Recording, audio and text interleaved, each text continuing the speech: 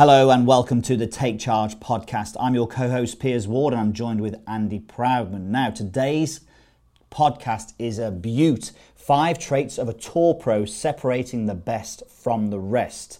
So myself and Andy have sat down and discussed what does it take to become a tour pro. And there's many traits, but we've separated our top 5 from the rest in order to give you some take-homes where you can actually learn what these guys are doing and how it can actually help improve your game. So it's always good to listen to what the best players in the world are doing, but how can you learn from what they do on a day-to-day basis to get the most out of your game? Now, we know you're going to love this, so let's help you take charge of your game. So before we get into today's podcast, we obviously love doing these podcasts. This is something that we really enjoy doing now, Piers, isn't it? We do. So we want to make it a regular thing. So we had a discussion today and we said we want to make one and film one of these or record one of these every single week. So we're going to do our very best to get these going live every single Tuesday. And we may even ask you guys for some topics to discuss. So please head over to iTunes, leave us a comment and a review. Let us know what topics you would like us to discuss. And we have a great topic today. We do, yes, we do. And I think just another thing on that, Andy, obviously special guests as well. If you have any ideas on who you would like to hear information from, we've had some great ones already. So Tiger, and please. Maybe Tiger. It's time to start begging. That's it, yes. Tiger would be the one. But yeah, let us know who you want us to do a podcast with. We'd love to know. Okay, so let's get into today's topic. And this is the great thing about a podcast, Piers. It opens up opportunities to talk about other things. You know, not necessarily just what the golf swing looks like and technique, but certain things that you don't have to actually watch to improve. So we're talking about 5 traits of a tour pro, really separating the best from the rest. And this is something that myself and Piers sat down and really had a good long chat about and discussed what we felt were the 5 main things that the best players in the world have as traits.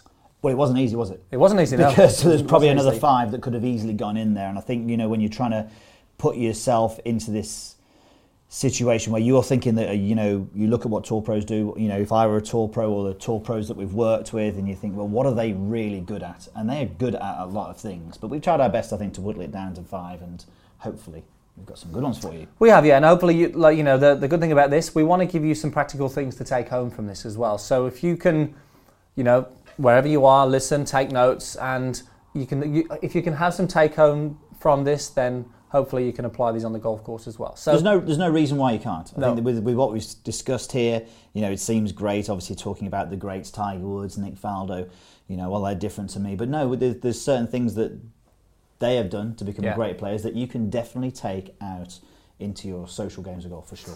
Okay, so let's get into the first trait. Now, the first trait is preparation. Now, this is something, Piers, that the best players in the world, they can't ignore this one. They have to prepare. Mm-hmm. If they're going to be playing and challenging to win major championships, they have to prepare. Now, we're going to kick this off with a quote, and this quote is actually something that I think the first time I heard it was back at the PGA in my training, and I think it was really because they wanted you, obviously, to make sure you prepare and get ready for their exams. Were you listening? Do not be late. Do not be late. Were you listening to that? I think I was. Yeah. I could have been better at preparing. But the quote is, failing to prepare is preparing to fail. And I think it's something that stuck with me since the PGA because it is just so key. I think if you are prepared for what's coming up with your golf event, with your game, then things are so much easier. And I remember a seminar, not a seminar, it was a gala dinner actually we went to, Piers, we got invited by Kevin Peterson, the cricketer, and he was on stage talking about his life, and Piers Morgan was interviewing him, and he said, when you're out there and you're playing cricket, did you ever really get nervous?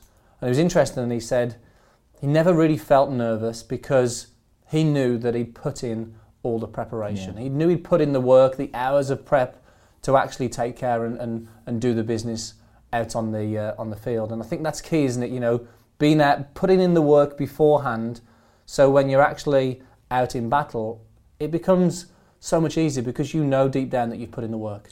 And you know what? I think it's very easy when you look at golfers out there. You're only seeing them play their tournament round, aren't you? If you go to a tour event, look at how hard they work. And I guarantee you the caddy is working extremely hard as well. So the caddy, the coach, and the player will all work around getting all the information possible. And it's easy as well to look at someone like Dustin Johnson, who's so laid back, but the preparation that goes into making his tournament, work well for him, it's massive. And if they don't put that preparation in, they are going to fail. So it's obviously massively important. And it's interesting, you generally the live tournaments, you see it from Thursday to Sunday. But the guys are turning up on a Monday, sometimes even a Sunday, and they are putting in all those days of preparation before that, whether it need be playing certain shots that they need to have for that golf course, or, mapping out the greens, or, working out where the danger is, getting the strategy right. And, the guys at home don't necessarily see that. Nobody sees in all that hard work, do they? But and I think what they like now as well is that they love it when they've got to play a golf course for the second or the third or the fourth time, because they've done all that preparation already. So the thing for us is, I will say this to any of my students on the lesson tee, or we say this to anybody online, Andy, if you are a member of a golf club or you play that same golf club all the time, do you have, quote unquote, the perfect game plan? Now we know that you're not going to be able to execute every shot that you want, but do you stand on that first tee already knowing, the Kevin Peterson thing, what you want to do? Whether you can do it or not is a different matter. Whether you can actually, hit that first fairway with your driver is a different matter.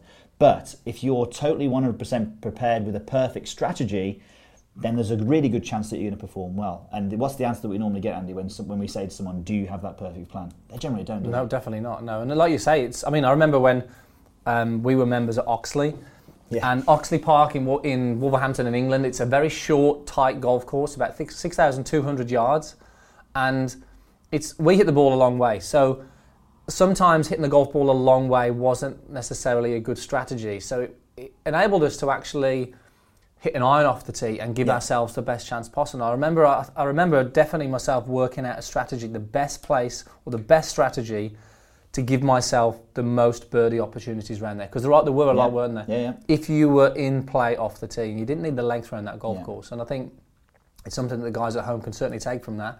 Have they worked out every single tee shot? What's the best club to hit? Where's the best line to take? What side of the green do you not want to be? All these little things could massively help the scores in the long run. But I think a lot of golfers turn up to the first tee, it's a par 4, I'm going to hit driver. Yeah. If it goes in the bunker, oh well.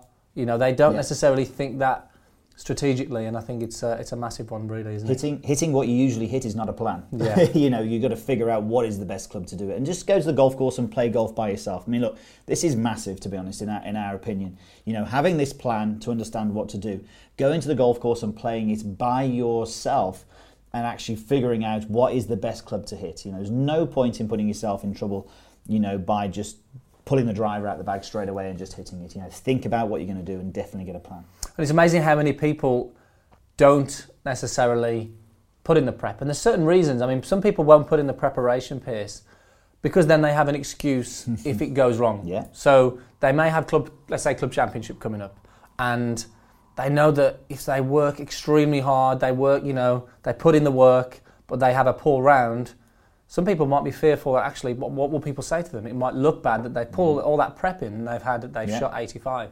Well, that they have lessons, they practice, exactly. And then they put prep into it, and like you say, they shoot 85. Well, look, that can happen, of course it can. But you know what? If you have the lessons, if you do the prep, if you watch the YouTube videos from me and my golf, if you do all of this stuff, there's more chance that you're going to succeed further down the line. Doesn't mean you're going to succeed every time, but you've definitely got more chance for sure. Definitely. So look, take homes from this. Preparation really is key. It's definitely going to help you feel more comfortable on the day. Let's say you are preparing for the club championship. You put in the work weeks in advance. When it comes to that day, you know yourself, you'll have the confidence that you've put in the work. Certain things like playing certain shots for a type of golf course. You might be going on a links trip. Yeah. You might be playing somewhere in, let's say, Southport, where you need to play some knockdown shots or some low driving irons. So, a couple of weeks before, maybe just practicing on some low shots, some low soft shots, and some fades, some draws. If you're playing a course with a lot of dog legs, being able to work the golf ball and prepare for a golf course is really important also. Yeah, I think just a quick note on this again on what you can take home from this. We used to, I don't know whether you actually used to do it, but I used to try and qualify for playing in the Open as well. So we had our own quest for the Open, back in the day. And, I remember going to Open, pre-qualifying events and having a couple of practice rounds, taking a notebook, having a caddy maybe sometimes, and actually just going through the notes exactly as I'd like to. And I remember the once thinking, hang on a bit, why don't I do this for everything? Yeah. Maybe it makes sense that you shouldn't just do it for one event, you should just do it all the time. So never made it to the Open, obviously, but I was pretty prepared for sure. Good. Actually, you've just made me, I've just remembered something there. You sparked something off. We used to play the Midland Open at a golf course called Forest Hill.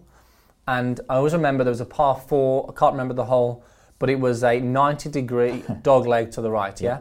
So you could hit this, you could actually either hit, let's say, an iron down to the corner and then a wedge onto the green, or you could hit a 4-iron slice. Yep. High 4-iron slice. So I would practice 2 weeks before hitting this one shot, a high 4-iron slice, because I knew if I executed this shot, it's almost a guaranteed birdie or even eagle chance. So it was like, well, I would make sure that I've got that shot in the bag, and I think it was Arnold Palmer said, don't ever practice on the course what you've not done on the driving range or something like that anyway. Yeah. So it was like something that really, I would always remember leading up to that event, it was like, okay, I need to practice that shot because it could really pay off on the day. And on the day, I think I made a couple of birdies, but it's just giving myself that chance to do it. Did you pull hook it left and miss the I think I did the once, yeah. Hit it head of bounds maybe, head of bounds.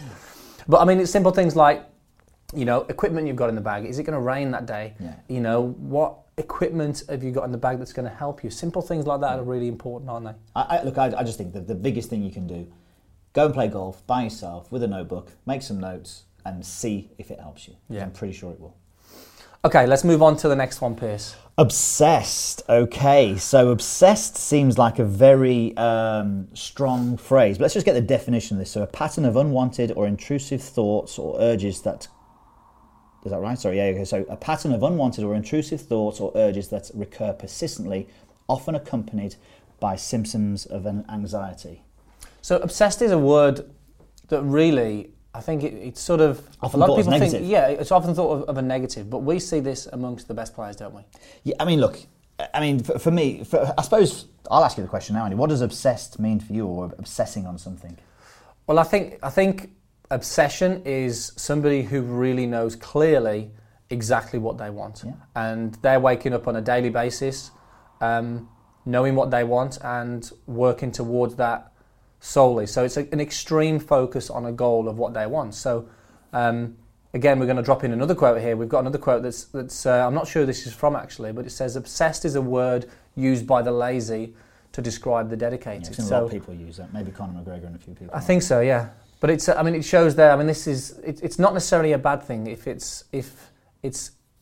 you're working towards a positive goal. So isn't it interesting? I asked you what your thought was on that word. If I asked 100 people in the street, what do you think of the word obsession? And they would think, I think a lot of them would think of it as a negative thing to do. They would associate it with, oh, you're obsessed with this person. You're like a stalker almost of this person. What we're saying is, figure out, if you're obsessed about something, it's something you want.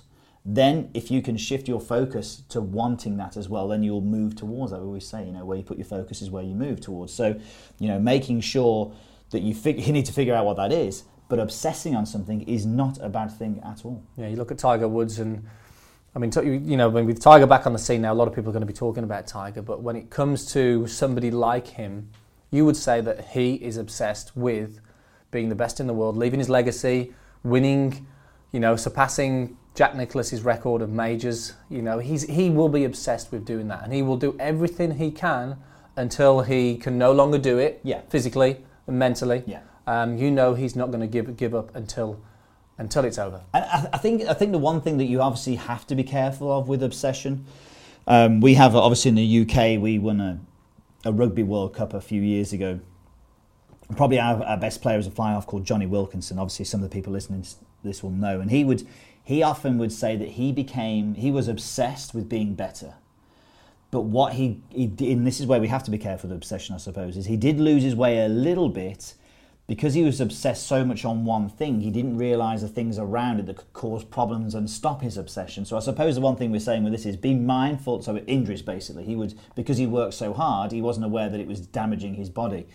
So just be aware that obviously, yes, you've got your obsession, your focus, but then what helps you to create that focus? And sometimes, in Johnny Wilkinson's case, rest would have been really useful. Yeah. Making sure he had the required rest to actually continue to perform at the high level. So I suppose we have got to be careful with that, but just purely having a focus and moving towards it is the main thing you want to be looking at. It needs to be a healthy obsession, obviously. It does, yes, of course. And I think, look, we're talking about the best players in the world here. It's different to the average amateur golfer out there. So you think, well, how can we then relay this back to something practical for the guys at home listening to this? And you think, well, look, if you want to get better at something and you're looking to achieve something, then you need to clearly define your goals. Mm-hmm. Set yourself some goals, because the people who are obsessed with being the best in the world, they have clear goals and they are working towards them every day. So the key thing is really going, well, what do I actually want? Write down your goals, and then have a clear plan to exactly how you're going to get there. And I think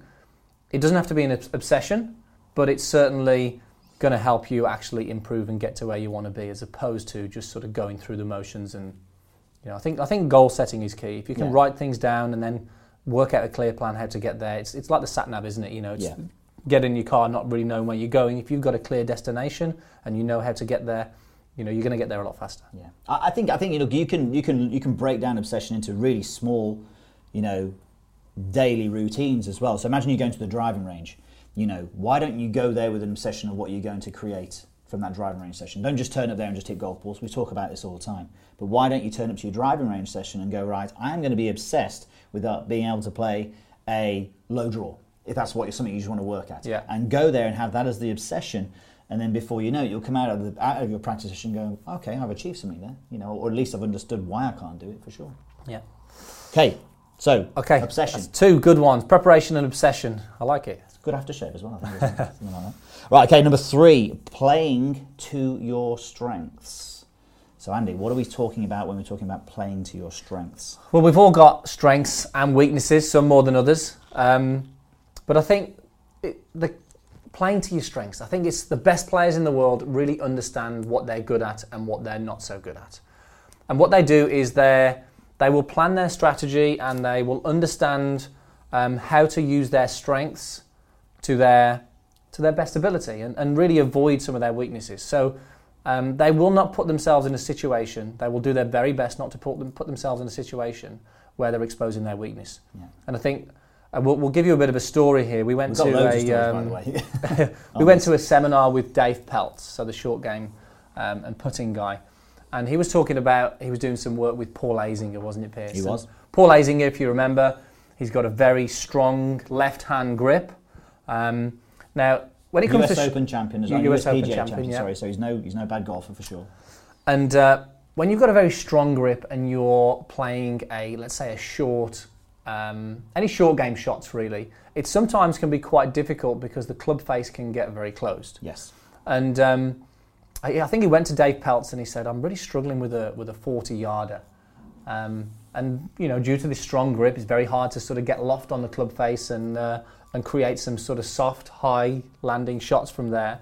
But I think him and Dave, didn't they agree, Piers, that they said, well, this 40-yard shot is just not the shot that really he should be playing. Well, can you remember how it went about the conversation, and that he was testing him? Dave was testing Paul and going, hang on a bit, I've got a major champion here, and this guy is really bad at this shot. And he actually asked him a question, didn't he? He says, well, what do you do if you've got 40 yards left? Can you remember the response? Yeah. What was it? He said, I sacked my caddy. I sacked my caddy. So, you know what, I mean, that says it all, doesn't it? Part of his strength was not a 40-yard pitch shot, so he is not going to have that shot. So if he's obviously a lot better from 80 yards, so if he's got to do a layup, he's not going to be 40 yards short, he's going to be 80 yards short, so he'll play to that strength. Exactly, and I think, this is something that they obviously know. They know what they're good at, they know what they're bad at, and them and their caddy will work together to say, well, let's say they're on a par 5. Yep. And it's 280 yards to go, Azinger, let's for instance, he probably can't reach it from 280 yards away. So he's not going to just hit a 3-wood 240 yards and leave him a 40-yard shot. He will pick up, he might hit a 3-iron, 4-iron and leave himself maybe 80 yards in or something like that. And I think this is where the guys at home may struggle or may not think in far advance than that. They might have 280 yards left and just hit the longest club in the bag without thinking about, well, what do I want to leave myself? Do I want to leave myself a 40-yarder, a 30-yarder, or would I prefer to have a 90, an 80, or even 100 yards? And some of the guys at home will 100% prefer to have a 120-yard shot over a 30 or a 40-yard shot. So Why put themselves in a situation where they expose their weakness? Put themselves in a situation where they feel confident in the shot and they're going to play to their strengths. How many people will be listening to this, Andy, now at home going, oh my goodness, that makes total sense? It's kind of, for me, like, it's like, well, okay, you've got a penalty to win the World Cup and you stick your goalkeeper to take it. The worst person in the squad to take it. If you're playing that par 5, leave yourself that fullest shot in if you're no good at that 40-yard. And look, we've got loads of different examples. And I think it's good to talk about these examples. That's a great story, Andy, about Dave Peltz and Paul Azinger. But if we look at Rory McIlroy, and there'll be always times when you'll buck the trend. Yeah. So you may say to yourself, well, this is a really tight hole. I shouldn't be hitting driver here. I need to be hitting, a 3-iron off the tee. Well, look, someone like Rory McIlroy may look at that and go, hang on a bit, I'm hitting the driver because that's my best club. That is my straightest club in the bag. So I will hit my driver on a hole where a lot of people will be hitting a long iron. Phil Mickelson, I think, is a great example as well. Someone who his proximity to the hole is usually pretty good. So he's usually quite close to the hole. But does it mean he hits the green? Maybe not, because if there's a flag tucked around the corner, he has no fear going for that flag because he knows he can probably get up and down. Yeah. And these are the sort of things that, if that is your strength, if you are great at 40-yard pitching, then play to the 40-yard pitch. If you can attack those flags. But, just understanding what those strengths are is really important. Yeah, and I think also, we're not saying don't work at your weaknesses. Working at your weaknesses is going to obviously bring your game on as well. We want you to focus on your weaknesses. But we also want you to understand your strengths. Now, when it comes to strengths, we never want to sacrifice our strengths to improve a weakness. We always want to make sure that we understand what we're good at and we protect those strengths. So if you're a really good or really accurate iron player, you want to make sure that you continue to be a really good, accurate iron player don't sacrifice that, in trying to become a longer hitter, for instance. I mean, a good example, look, one of the guys that we teach, Aaron Rai, he is not the longest on tour, on the European tour. I think his driving average is about 280 yards. So it's certainly not the longest. But his accuracy is incredible. He has so much club face control through the golf ball, which enables him to really access, pins and get his proximity very good. Now, we had a decision to make years ago. Well, do we really try and add speed to him? Do we really add some speed to him and change things? But we had to make the decision that actually, well, if we try and add speed and gain distance, we're actually going to lose his strength, which is his consistency and his accuracy. So what you have to do is really work with that. How can we keep the strength, keep honing that in, but also bring up the weaknesses to obviously elevate the game? And I think that really is important, is understanding and identifying your strengths, but also identifying your weaknesses, bringing those weaknesses up, but sort of building a strategy around that's going to help you to put yourself in a position that allows you to give yourself the best chance possible, as opposed to exposing those weaknesses on the golf course. Yeah, and I think that obviously there'll be people listening to this and going, well, actually, I might know what I'm good at and I might know what I'm bad at, but I think there's, how can you figure this out? Obviously, you can go and pay and have a golf lesson and figure out, have a full testing of all aspects of your game to figure out what you're best at. I think the best way to find out actually what you're good at and bad at is to keep stats. Yeah. To actually to play golf over 10 rounds, keep your stats, and then look at the stats and see how accurate they are.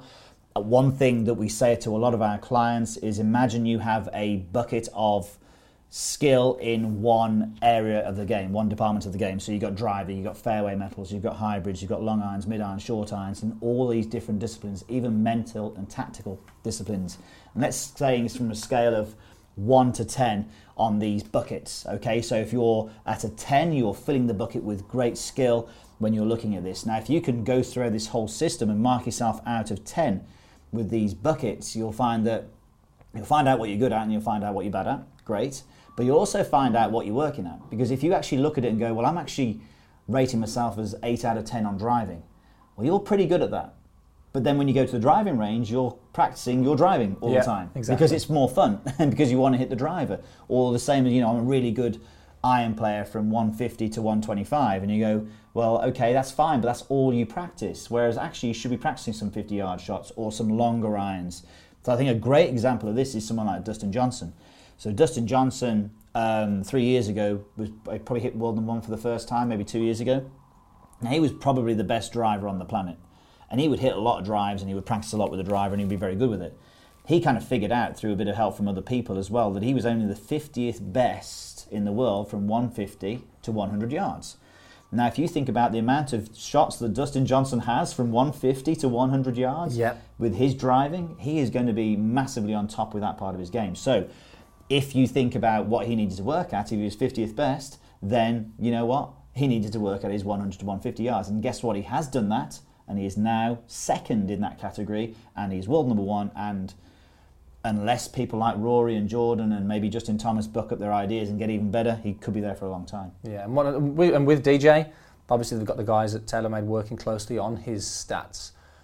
If you would have probably asked DJ what's he good and what's he not so good at, he might not have even known that. He might not have known that. And I think until you actually really start looking and recording things, why guess? Start recording your stats. We use an app now called the 18 Birdies app, which is fantastic. You can record lots of stats on there, which is really good. So that's worth looking at as well. But just make a start and start collecting some information about your game, and you're going to be interested to find out and start seeing some patterns on the golf course of what you need to improve on. I think that's the key. Yeah, very good app actually, because you can actually plan out your round on that as well. So it's all about this, learning those strengths. I like it. Okay, right, we're moving through now. Number 4. Okay, this one is resilience. So resilience, Piers, what does that mean? Okay, the capacity to recover quickly from difficulties. So basically, letting go of the bad. And this is a good one on the golf course. This is something. This is maybe, if you're listening to this is something that we've all experienced. You have a double bogey on the card, and then you're carrying this anger with you for the next 3 holes. So this is pitching wedge goes helicoptering down the fairway. We've all done that, some more than others maybe. But Andy, how important is it? We talk about playing every shot at one shot at a time. Being in the present. As soon as you flip into that state of anger, or you're annoyed, about what you've just done, or you're upset, or it affects your confidence, you start talking bad about it, suddenly you are not resilient. No, and I think, look, again, we're going to share another story here. You look back to last year at Royal Birkdale in the Open. We were there for, what days was it? We were there for just practice days? We were there for Wednesday and the Friday. We were there Wednesday and the Friday, well. 2 days, Tuesday, Wednesday, Friday, actually. That's it, 3 days. So look, obviously the winner, Jordan Spieth, it was on the 13th hole, I think, Piers. He was, yeah. Long par four, and it was interesting because he hit that driver and it went miles. It was like 80 yards right. And you saw that moment where he gets his hands on his head and he's like, oh my God, what have I just done? And, he's in a position where he's in a great position there, and he gets down to his golf ball, and it would have been so easy from that shot. He's an 80-yard shot offline. He's got the referee over trying to find, and he's thinking he's potentially maybe lost the Open. But how quickly did he recover? Or how quickly did he recover from that one shot? So that one shot there, he just let that go. You could see everything about his focus was about what he had to do moving forward. He wasn't there thinking about, okay, I've lost my chance now. This is going to stop me from winning the Open. He was doing his best, working with the referee. What do I need to do? Where's my line? How can I get it back in play from here and recover the mistake? And that takes a lot of strength.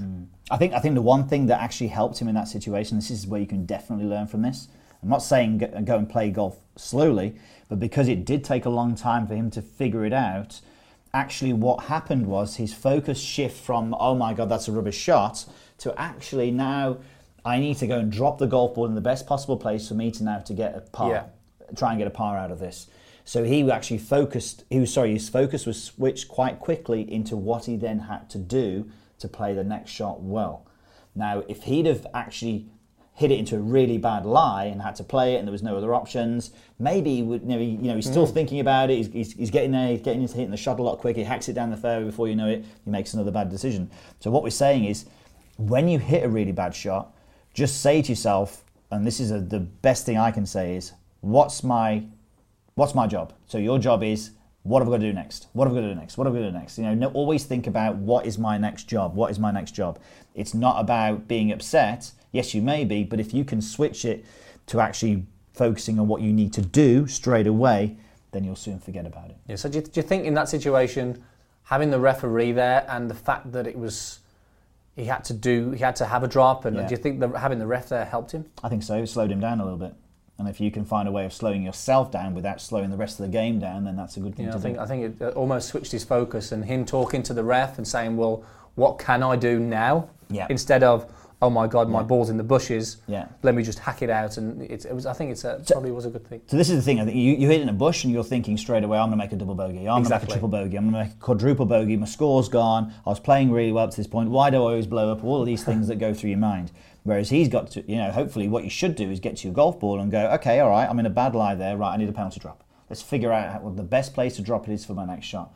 And suddenly, what I just said secondly there, surely that makes more sense to get the best out of your performance. But it's not always as easy as that. We totally understand that. We're not sitting here saying that we are, doing all these 5 ourselves to the best possible level, otherwise we'd be on tour. But what we're saying is that these are the things that we definitely notice. Yeah, definitely. And I think, coming back to Tiger, you look at Tiger in his bounce back ability. His bounce back ability is incredible and was incredible, in his heyday, where he would make a bogey and he would bounce back with a birdie. And I think he was somebody who, and he's still a guy who hits a bad shot and he shows his emotion. He looks like he gets angry on the golf course. But the great thing about Tiger, and I know when he was with Steve Williams as his caddy, he would have I think it was either a 10-yard or a 10-second rule where if he hit a bad shot, he could cuss, he could moan, he could swear, but he had 10 seconds or 10 yards where after that point,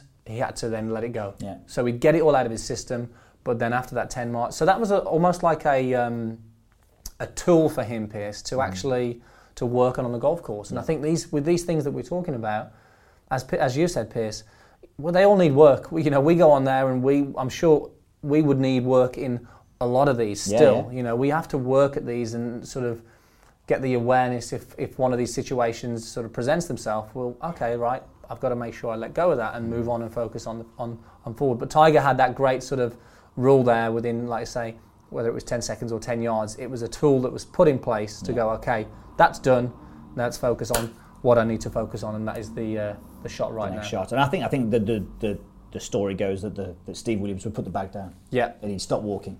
That was it, yeah. And Tiger maybe sometimes would turn around and look and go, what's he doing, that idiot? Oh, yeah, okay. I would have stopped slamming, spitting and whacking the ground. But yeah, I think that, his...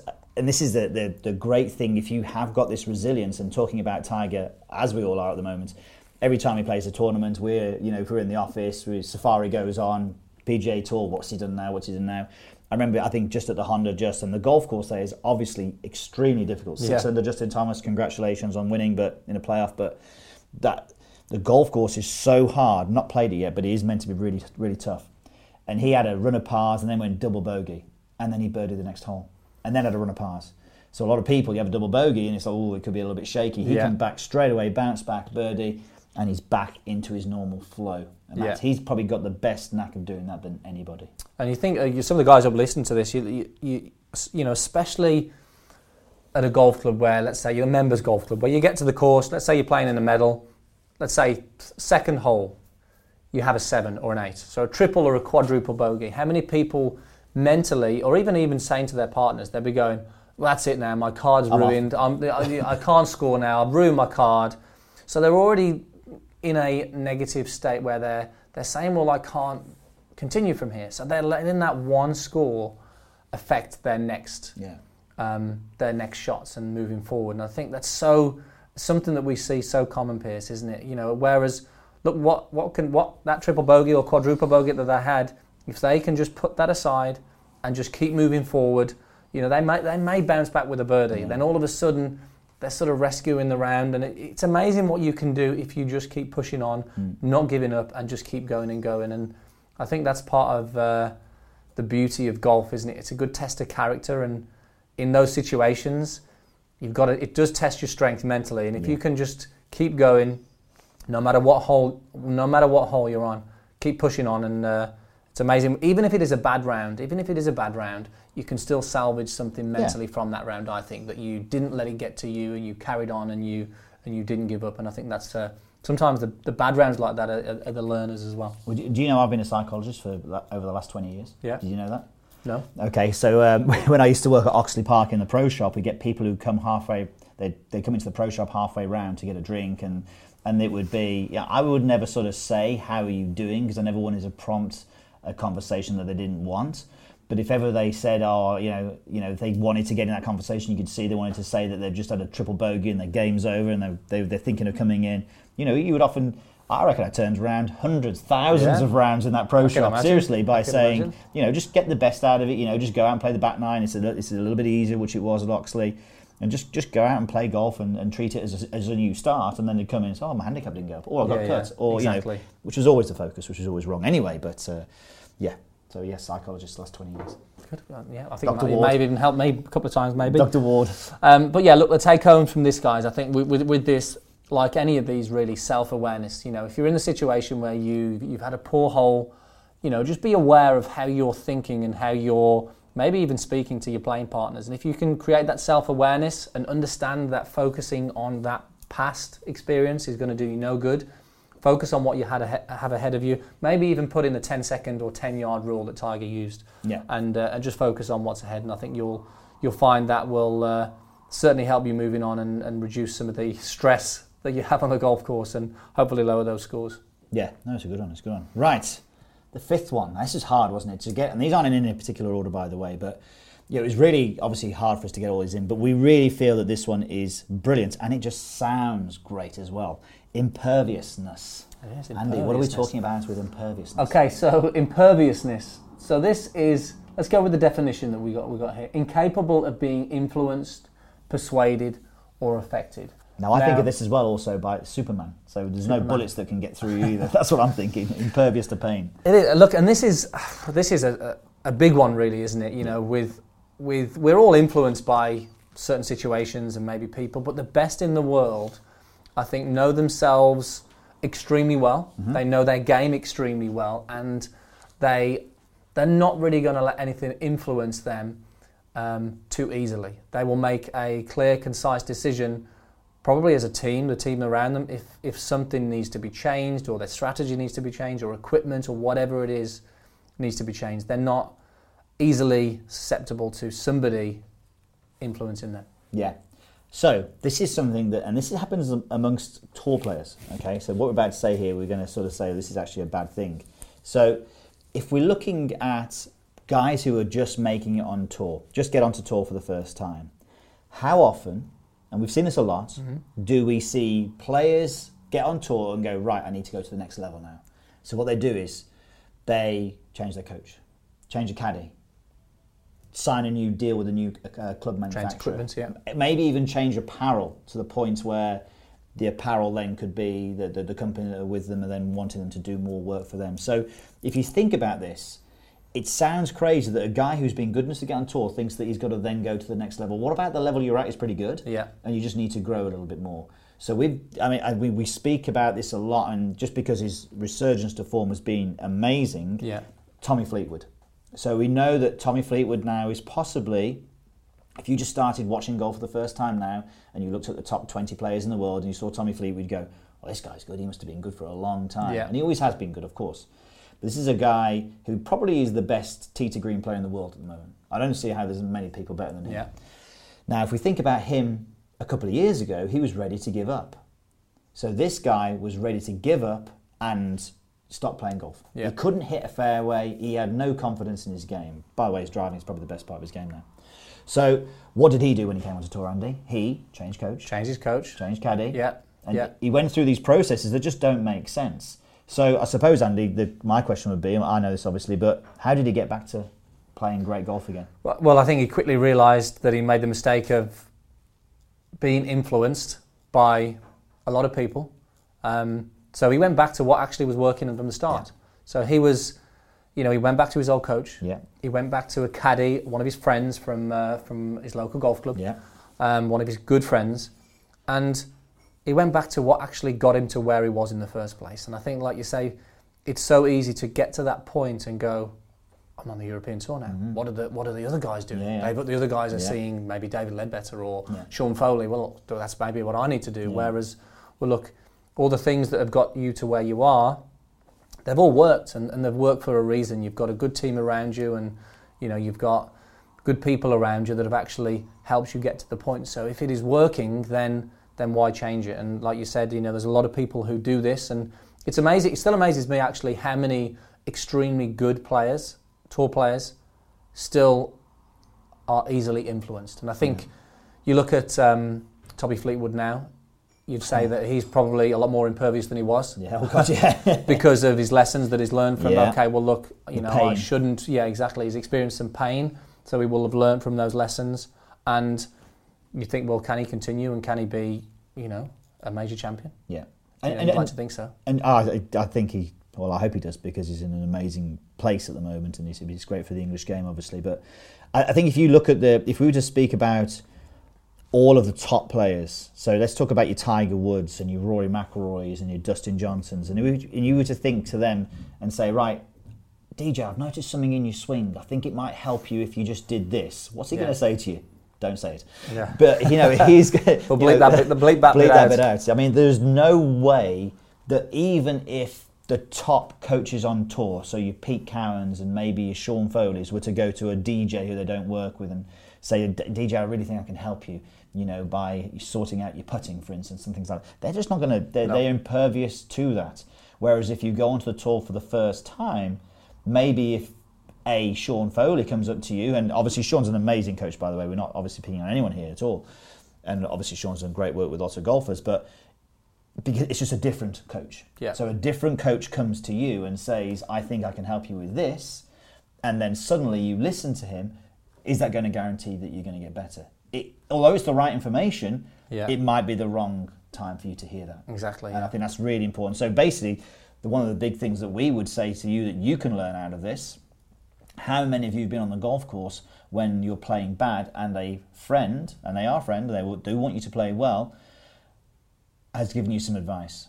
And then on the next hole, they've given you some different piece of advice based on another part of your game. And then on the next hole, another piece of advice. So before you know it, you've got 2 or 3 pieces of advice, which are all probably not far off the mark, but actually are not going to help you at that stage. Yeah. And a lot of the advice would be based on their own experiences. So it might not be relative to you. A lot of people will have your friends will have your best interest at heart. Some people will anyway. Depends how competitive you are. But they will have your best interest at heart. So they're trying to help you, but the problem is some of the things that they're saying may be based on their golf swing, and they're sort of relaying it to you, and I think then it doesn't apply to you, and next thing you know, you've got 6 swing thoughts in the first 9 holes, and then you haven't got a clue what to do. So it can get confusing, and I think it can get, the more you let in, the harder it is, I think. Yeah, I think it is literally imperviousness as well is about being thick-skinned, isn't it? It's the same thing, isn't it? Being thick-skinned, understanding that you do things your way, but obviously finding out what you do need to change. That's important. What parts of your game you do need to get better at. But actually, if there's things that are working really well, then maybe you should be leaving those alone. Yeah, I think it's you don't want to insult your friends too much by doing that. You can hear them out, but I would say hear them out, but necessarily don't listen to them. And I think there's a big difference between just hearing them out and listening to them and applying what they say. And other experiences on the golf course, you can. How many times have you done this? If you're listening to this, how many times have you stood on the tee when you're playing with, in a medal or something, and it's a par 4, and you're thinking, well, do I hit a 3-wood? Do I hit a rescue and get it in play, or do I hit a driver? You look at the other player, he pulls driver out, and you go, he's hitting driver, I'll hit driver, and then you maybe put it in some trouble. So what I would say is really as well, stick to your own game plan. If you've got your own strategy and your own game plan, do not be influenced by other people's decisions. And it's so easy to do that. Get influenced and drawn into, well, that guy's hit driver, or he's going for the green on a par 4. Just because he's going for it, that's his strategy. Doesn't mean that you shouldn't. I think it takes a lot of character and a lot of mental strength to actually just stick to your own and not be influenced and say, well, this is my game plan. I'm going to stick to it. And the more you stick to that, this is a great point actually. The more you stick to your own game plan and that you do what you intend to do, the more confidence you're going to have as you get through the game as well. If you keep changing based on other people's influences, you are not going to have much confidence. And you know what? We all want more confidence on the golf course, don't we? And if you think about it as well, with what we've done with these 5 categories, if you think about, obviously, being more impervious, if you are a better planner and if you understand what your strengths are, suddenly these things, that great example you had there, Andy, where the guy is changing his club selection based on what the other guy is doing. If you know what your plan is and you know what your strength is, there's no way you're on that tee knowing what you're going to hit already. No. So you are impervious by having a plan and knowing your strengths. So they all do really work well with each other, for sure. Yeah, they're all linked in, aren't they? So I think, look, the key take-homes from this is, if it's not broke, don't fix it. Don't get changing things if things are working for you. Obviously, if things aren't going your way, you need to have a look at what you need to change and then, put things in place. But if they're not going your way, seek advice from somebody who you really trust, a professional who can help you game. Yeah. And obviously do not listen to anybody apart from me and Piers when it comes to golf swing. And just no in-game listening. But actually, Andy, you're exactly right with what you just said there. Exactly. So look, I mean, there's 5 things there that we wanted to get, talk to you guys about there. Hopefully you've found some benefit in that. And hopefully you've got some useful tools for next time you're on the golf course. And I think the key thing with this, Piers, with anything when we talk about mental and mindset, I think a lot of it is self-awareness and understanding yourself and starting to think about these things when you're on the golf course, and I think you're going to start to see and identify some weaknesses in maybe your thinking, maybe some of the weaknesses in your game, and hopefully, your scores, your handicap, and your golf's going to improve. Yeah. Okay. So normally we finish this with a quote. Now I must say we normally finish with a quote. I haven't really thought of one, but as we're going through this, I've got a quote. And we said also that with these 5 traits of the Tour Pro that they weren't in any particular order, but actually when I look at this and spend more time, I actually think they are in a pretty good order to start with. Well, the first one anyway. So preparation. So preparation, if you prepare well, you are going to let all the other ones, the obsession, the strengths, resilience, and the imperviousness. I'm glad we got that in there, Piers. It's a lot easier for you to actually realise those. So what's the quote? Failing to prepare is preparing to fail. Why not? Yeah, I think it's a great one. Okay, guys, hope you enjoyed that. As always, leave us a review. Head over to iTunes. Let us know what you think of the podcast. If you've got any suggestions as well, then please just leave us suggestions of topics or special guests you'd like us to have us on there. And let's get this podcast out to as many people as we can. Share with your friends, and hopefully you'll help their game, and they'll thank you for it as well. So we'll see you next time on the Take Charge podcast.